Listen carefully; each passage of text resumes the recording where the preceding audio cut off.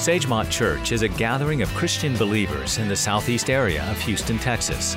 Today's message is from our senior pastor, Dr. John Morgan. Let's all stand out of respect to the reading of the Word of God. Today I want to talk to you about my Christmas gift to God. My Christmas gift to God. Before I read the text and before you leave the building thinking I'm going to talk about money, let me just share with you that I believe that all of you that love the Lord and love lost people around the world are thinking about what you're going to do in our Christmas offering that will leave Sagemont and go to the uttermost parts of the earth. Certainly we want to include God on our Christmas list. He ought to be number one on the Christmas list. But I do want you to know that the offering that is received in the envelopes like this, all of it will go to the mission field. Every penny of it. I'm sure that you're thinking about that. You're seeing that in many places. That's not what this sermon is about. I want you to listen very carefully because when you think about silver and gold, have I none? So what am I going to do? Well, you will, I think, learn from the Scripture.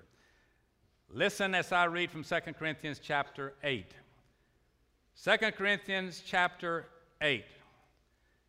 This is talking about Christians living in Corinth. And Paul is writing and says to them, and this they did, not as we hoped, but first they gave their own selves to the Lord, and unto us by the will of God. The key phrase is they first gave themselves to the Lord. Now listen over in Mark chapter 12, verse 28. And one of the scribes came, and having heard them reasoning together, and perceiving that he had answered them well, asked him, which is the first commandment of all? Jesus answered him, the first of all the commandments is, Hear, O Israel, the Lord our God is one Lord. And thou shalt love the Lord thy God with all of thy heart, with all of thy soul, with all of thy mind, with all of thy strength, for this is the first commandment. May God bless the reading of His Word. Would you be seated? Thank you for standing here in the auditorium out of respect to the Word of God. When you look very closely at yourself in the mirror, and then if you look closely at the people that you'll come in contact with today and every day, you will find that you'll not see two people alike. Every single one of us is different. Created by God in the likeness of the Father, the Son, and the Holy Spirit. You'll remember that as God made us, it was not long before sin came, and all of us are born into this world with original sin. When we think about the hurt that's going on even today in Connecticut, and other stories we've heard recently, the thing that I want you to remember, if you do not think that God can identify with what you feel, to remember that His only Son died, executed by the Roman government, and He knew no sin. He hadn't even no original sin, much less committed a sin. He was a perfect one. He was God in the flesh. But that Jesus, who was crucified, rose, and later ascended into heaven, and when the Scripture comes and lays out to us these truths, it ought to waken all of us up. First of all, that we're very unique. We are unique that we have the Holy Spirit living in us, but we all have different bodies, different backgrounds, different personalities, different physical attributes. But God has put us together in order, number one, that He could fellowship with us, number two, that He could use us if we were willing to be used for His glory, and that each one of us could fit into some part of God's universe if we could discover who we are. Job, way back in the Old Testament, in the 10th chapter, verse 8, he said, your hands have made me, talking to God, Your hands have made me and fashioned me. What we talk about today affects everything in your life. What I'm going to bring up to our attention in the next few moments affects every person in this building, every person that watches or listens, and every person in the world. One day, a man came to Jesus, and he asked a straight-on question. Mark 12:30, the answer, you shall love the Lord your God with all your heart, with all your soul, with all of your mind, and with all of your strength. That was his answer. He asked the question of what's the greatest and most important thing we could do. God, what do you want from man? What should man's gift be to you? You gave your only begotten Son, sinless perfection. He was crucified and paid the sin penalty. But now what can we do in return? What is the first commandment? What do you ask? And the question is answered very clearly. Love the Lord with your heart, with your soul, and with your mind, and with your strength. If you put those four things together, you will see the personality of man. Our heart, we'll talk about that in a minute, but people with our heart, we love to talk, we love to communicate, we want to fall in love, so to speak, with all of our heart. Our soul, we love to feel emotions. We also have been given a mind, and we love to think. And then we've given a body, and that body has various strengths of the arms, the legs, the back, whatever you might choose. But God has put us together, heart, soul, mind, and body. He says that the first commandment is, you are to love me and give me those things. I want your heart. I want you to give your heart to me.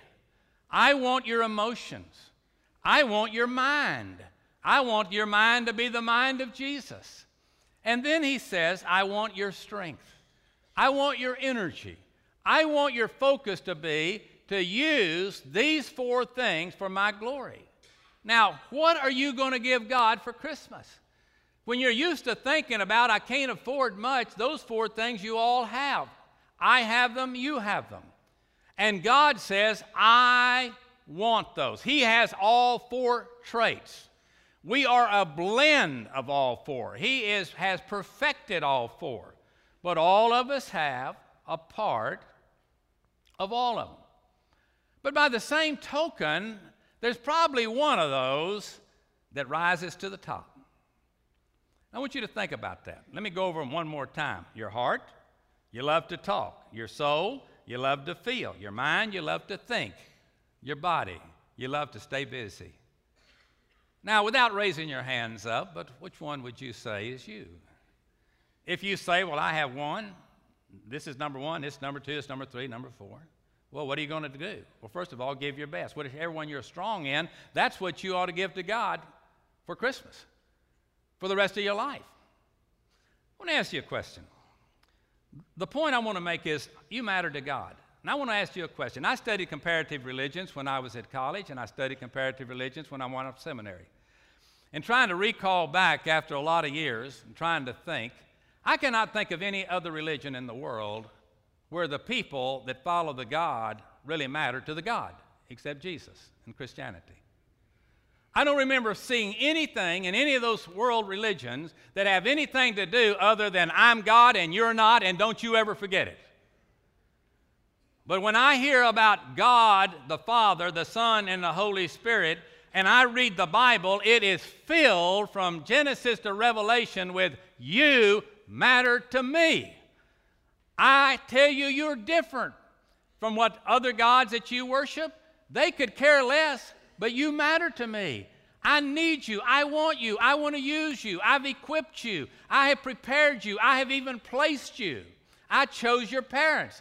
I chose where they were when you were born. I chose the sex whether male or female. I put together your heart, your mind, your soul, your heart. I mean, all of that I have put together for a purpose, and your job is to glorify me with your life. Now, if you want to know what God wants from you, it is those four things. And if He has those four things, all of this other stuff will fall into place. But you first have to give to God what is taught in that first commandment. So quickly, we started off with love God with your heart. I told you those are the talkers. I know that some of you say, I live with one. Could I tell you, you're blessed if they know what they're saying. If they have the resources before they open their mouth. If they open their mind before they open their mouth, it will greatly affect the quality of the relationship. But you see, in Matthew 15, we hear about people and how they honor with their mouth, but their heart's far from God. Listen to what it says, Matthew 15:8. These people draw near to me with their mouth. They honor me with their lips, but their heart is far from me. Profanity, lying, being judgmental, all of those things can come from here. People that love to talk, they love to tell stories. They love to talk heart to heart. They're conversationalists. You don't want to pay their cell phone bills. It's hard for them to keep secrets. They can talk so well, they'll say, when you're not supposed to tell them something, somebody said, I'm going to tell you something, don't you tell anybody. Then you go to them and say, now, I can't tell you this, but I do know you love to pray, so I want you to pray for so-and-so because they're having a problem. And then you tell them the problem. You say, your mouth can get you in trouble. You know that. Your grandmother taught you that, didn't she? You know, all the time, it's just comes up before us. Listen to what the psalmist said, David. 40th chapter, verse 9. He said, I have proclaimed the good news of righteousness in the great assembly. Indeed, I do not restrain my lips, O Lord. You yourselves know. I have not hidden your righteousness within my heart. I've declared your faithfulness and your salvation. I've not concealed your loving kindness and your truth from this great assembly. David said, I'm a great talker. Well, great talkers can become great writers in writing out what they say. I don't know which one comes first. But he could write the songs. He could put together the poem. He could definitely speak. But some kids are just born talkers. They just jabber, jabber, jabber. You can have twins, and one of them just jabbers, and the other one's very, very quiet. But God has given that. Now, what is the purpose of that? The world needs to communicate. I mean, we need teachers. We need coaches. We need comedians. We need politicians that will say the right things. We need proclaimers of the Word of God. We need people that will help us in love to guide our steps. That is a wonderful gift when your tongue is dedicated to God. And if your tongue is not dedicated to God, and you're not using your mouth for God, then you need to put your tongue on the altar and let God rededicate, refill, re-energize that tongue to share the good news of Jesus Christ. Now, you can say a whole lot of things, though, and not do anything. Why call me Lord, Lord, but you don't do the things I command? Now, there's a warning in Proverbs. It's the 12th chapter. And by the way, if you feel like you're a talker when you go home, don't do it now. Read the 12th proverb. It's especially for you. Proverbs 12:13 says, the wicked is ensnared by the transgressions of his lips. You know, my dad used to tell me about lying. He said, if you won't lie, you won't ever have to remember what you said. Just always tell the truth. Always use the lips to be an encourager. Some people are known for their backbiting, for their critical attitudes. So maybe what you need to give the Lord for Christmas is your tongue. I just want to dedicate my tongue to you. And of course, we have the soul, which are the feelers. He said, love me with your soul. The soul is the emotional part. The favorite book of those that are feelers is the whole Bible.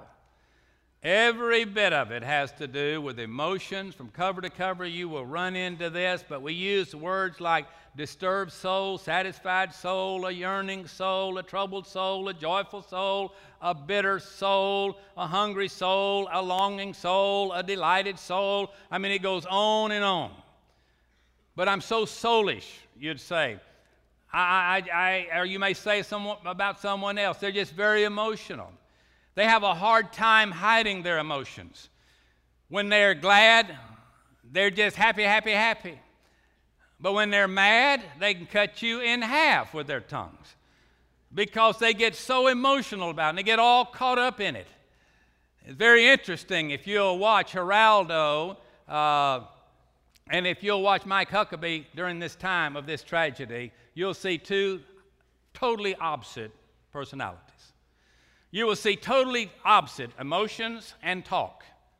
They're clear on either side of the spectrum. Very interesting. That's an illustration, though, that's right here before us today. Psalm 42:1 says, "As the deer pants for the water brooks, so pants my soul for you, O God." Isn't it interesting? Isn't it a blessing to be reminded over and over again how Jesus, when he was crucified, spoke not a word. He did not condemn, never did afterwards. Although he had perfect emotions, he had perfect ability to speak, he decided to be very quiet and just let happen what happened. You know, a lot of men aren't feelers. A lot of men don't have many emotions. They don't weep a lot. There was a lot of attention called our president as a tear came to the side of his eye a couple of times, and it made us all feel good to see that. But there's a lot of men like that they just cannot weep. I've had hundreds of men tell me, "I just don't cry." Or when they did cry, I say, "That's the first time I've ever cried." Well, what's the purpose of a gift like that? Emotions. Well, the world needs passion. The world needs passion and compassion. The world need to be around people that are sensitive. I want you to pick up on something that'll help you down the road of life. Because death comes, it's appointed unto a man wants to die. There's going to be times when you're closer than we are to Connecticut today, and our emotions go out and our heart goes out to those people. But many times you find yourself in situations where somebody is grieving, and you know what your thought is? What am I going to say? You know what the answer is? You don't have to say anything. Give a word, a look, and a touch. Just hold me for a minute. Just like your mother did when or grandmother or dad. Just hold me. See, that takes emotion. But I'm not a feeler. I'm not a toucher. It may be today that the gift that God would like to have for some is for us to give our emotions and our feelings back to Him, our soul. Feelers are persons. It's in their vocabulary. How you feeling today? How you getting along? Ephesians 4:32 says, "And be kind one to another, tender-hearted, forgiving one another, just as God, for Christ's sake, has forgiven you." Are there any dangers for this gift? Oh, yes. You can make a lot of bad decisions when you're a feeler. You're tempted by your feelings. If it feels right, do it, is the attitude. People can play on your emotions. People can lie to you. You're easy deceived because your heart goes out to them. You get caught up and you feel sorry for them. You don't really know what the background is, but it just appears to be certain things.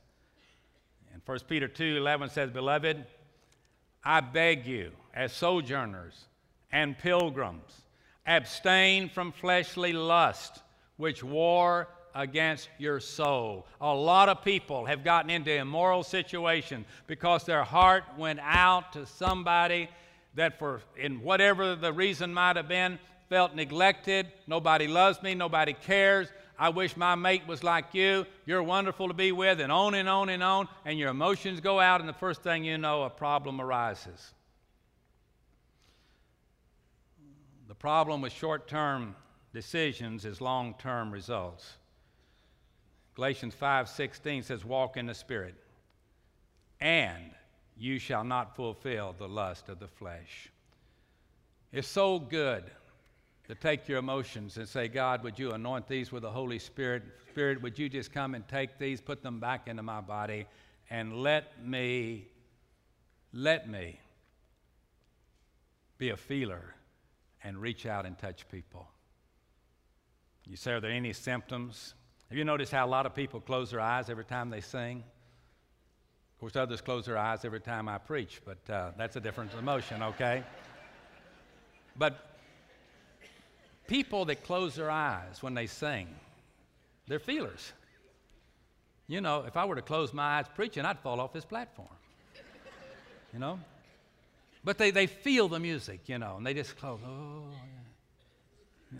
You know, you ever walk around and see people, they have the earplugs in there? You know? Well, you know, God wants us to love us with his emotions. I think that's the reason some close our eyes when we pray. It doesn't say in the Bible you got to close your eyes when you pray. But when you are an emotional person and you're a feeler, you might bow your head, close your eyes, and be still and know that he is God, and you close out everything.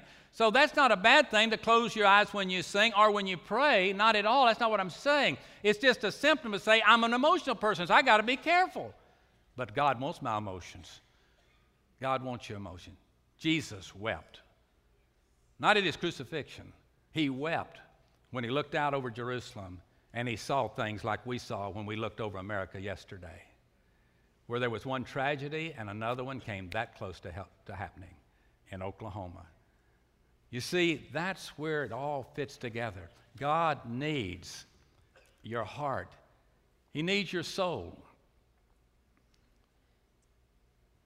If you could come to the next one, it's your mind. It is your mind. The mind is something that, well, you know, they're thinkers. These people are always trying to figure things out, and they're much needed. The Bible says, love me with all your mind. You can love God with your brain. Faith does not throw the brain away. But God wants us to be thinkers. Christianity is unique in that it teaches its followers that they all have a purpose. And you may be a thinker, and it's your purpose, maybe to be a theologian, maybe to be one that would say, like the psalmist said in the 119th Psalm, verse 97, I love your law. That's a unique saying. I love your law, God. I understand it. I know when you say thou shalt not, you're telling me don't hurt yourself. When you say thou shalt, you're saying help yourself to a good time. We need people to think when we go through tough times. We need our scientists, psychologists, philosophers, inventors, theologians, medical science. God, let this mind be in you, which is also in Christ Jesus, though. You see, you can take your mind and start thinking away from, thus saith the Lord. That's when you get in trouble. Your heroes began to be people that were heroes in this world rather than getting into the Word of God. Lamentations 3:40 says, let us search out and examine our ways and turn back to the Lord. But there's weaknesses here. There's dangers here because pride can pop up that quick in a thinker. Very easily, it can just pop up, and when you don't think like I think, then I have no use for you. In 1 Corinthians 8:1, the King James says, knowledge puffs up. You can get to where you feel like, I know everything. I'm so much better than you are when it comes to the mind. I'm off the charts in my IQ. The Bible would say, humble yourself under the mighty hand of God. Never does it say God's going to humble you. It says you humble yourself. If you're that smart, then humble yourself and seek God's face. Thinkers can never come to a conclusion. While they're thinking about how to get it done, others have got it done 20 years before. But at least they were thinking right, and that encourages them. Thinkers have to practice humility all the time. Practice what you know. James 1:22 says, but be doers of the word and not hearers only, deceiving yourselves. And by the way, the only part of the Bible you believe is what you do. You can say, I just believe all the Bible. Maybe not. Because what you believe, you will do. You will practice. You will put it into practice. Let me close. The last one. With all your strength. Now, these are the doers. These are the ones that are the get her done. They're the ones that are doers of the word and not hearers only. They're the activists. They're the ones that are the initiators. They're the ones that look around and they put action to the table, or they bring it to the table. And it says in the Bible, Jesus went about doing good. Doing good. What made him different from the Pharisees? They were thinkers. They would look at the law and they would worship the law rather than the lawgiver. And so they had all kinds of problems. But Jesus went about doing, and when people saw him, they said he's not like others.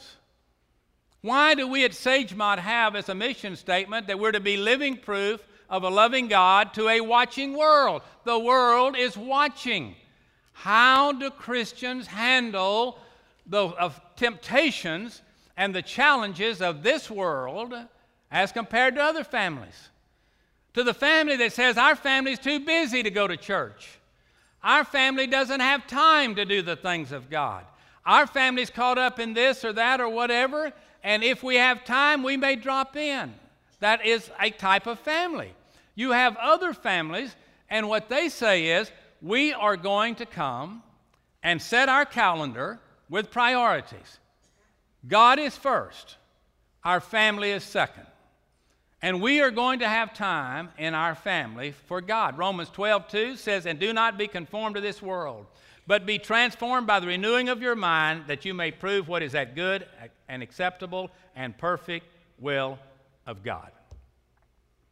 Now, everything we do in our body, thinking, loving, working, playing, moving,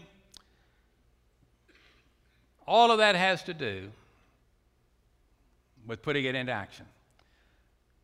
Why don't you, if you say, you know, I'm a thinker, well, why don't you give your mind to the Lord and start reading God's Word, studying God's Word, knowing the thoughts of God? If you're a doer, then why don't you say, I'm going to volunteer to do something for others, whether it's here in my local church or in the uttermost part of the world. I am going to be one that puts my time, talent, strength, energy, like to get her done. I'm going to put it to work. My heart, my voice, my soul, my feelings, my mind, my intellect, my body, I'm going to give it to God. Because God needs it, and God can use it. Sometimes we look at others, and we say, I don't know why you talk so much. We look at others and say, I don't know why you read so much, study so much. We look at others and we say, why do you cry all the time? We look at others and say, would you just sit down? You make me nervous. You just do. Just understand they're created different from you. And it's okay for you to sit and read while they work. You say, whew, man, I'm glad I don't have to go edge the yard. I just tell him, get after it, buddy. You're the doer in our household. Get her done. But you know what? That is what makes life, that's what makes a church special. We have different gifts. It's what makes a family special, male and female. God gives men certain attributes, gives women certain attributes. What it is, God brings them together. Let me close with the scripture. Psalm 127:2 said, it is vain for you to rise up early, to sit up late, to eat the bread of sorrows, for so he gives his beloved sleep. You see, there comes a time to just stop all of these and just be still. Take 3 deep breaths and experience God. And thank him. Don't burn out. Don't burn out. Don't get mad at people that aren't getting it done. Don't get mad at people that aren't saying it right. The world needs to see Christians who talk, feel, think, and act like Jesus. What would Jesus do if he were in Newtown, Connecticut this morning? Just think about it. I'm not going to answer it. You think about it. The Jesus you know, what would he be doing? How would he be encouraging? the children, the teenagers, the married, the unmarried. How would he be? What would Jesus do if he were to come to Washington today and ask, would you rethink what you're doing? Would you look at what the real problem is in America and get off of all this stuff that are so politically talk points and just get where God is? What we need is Jesus to visit this country and to put his ways, which are so much higher than our ways, back into operation in our families, in our churches, in our cities, in our counties, in our state, and in our nation. That's what we need. In the old days, God would say, or the preacher would say, we just need an old-fashioned revival. But let me just say to you, what you need to do is get in on it. So what are you going to give to God? Well, I'm going to write him a check. God's got plenty of money. He doesn't need the money. But if you write the check because you got a love for the people in the world that never heard the name of Jesus, write the check. Because I'm here to tell you and promise you that every penny of it will go there. But by the same token, maybe some of us just need to read, our Christmas needs to be, Lord, the family's gone to bed. I'm going to get down here and I'm going to rededicate my life to you. And I'm going to start getting involved more in the way you put me together. We'll help you find the place. Every head bowed, every eye closed. Father, I pray that you'll bless us now as we partake of the cup and the bread. Lord, we know today, of all days, we need to be reminded of who you are, how you lived, died, what you told us, what you taught us, and what you warned us about. I pray, Father, that you will help point out to us individually and collectively our strengths and our weaknesses, and yes, even our sin. And Father, I pray that you will now allow us, as we think of the broken body and the shed blood, that we'll remember the high price that was paid that you could have fellowship with us. And I thank you, Father, that you loved us so much you sent your Son. You're so different from all other gods. We're important to you. And I pray, God, that today will be our day of recommitment. In Jesus' name I pray. Amen.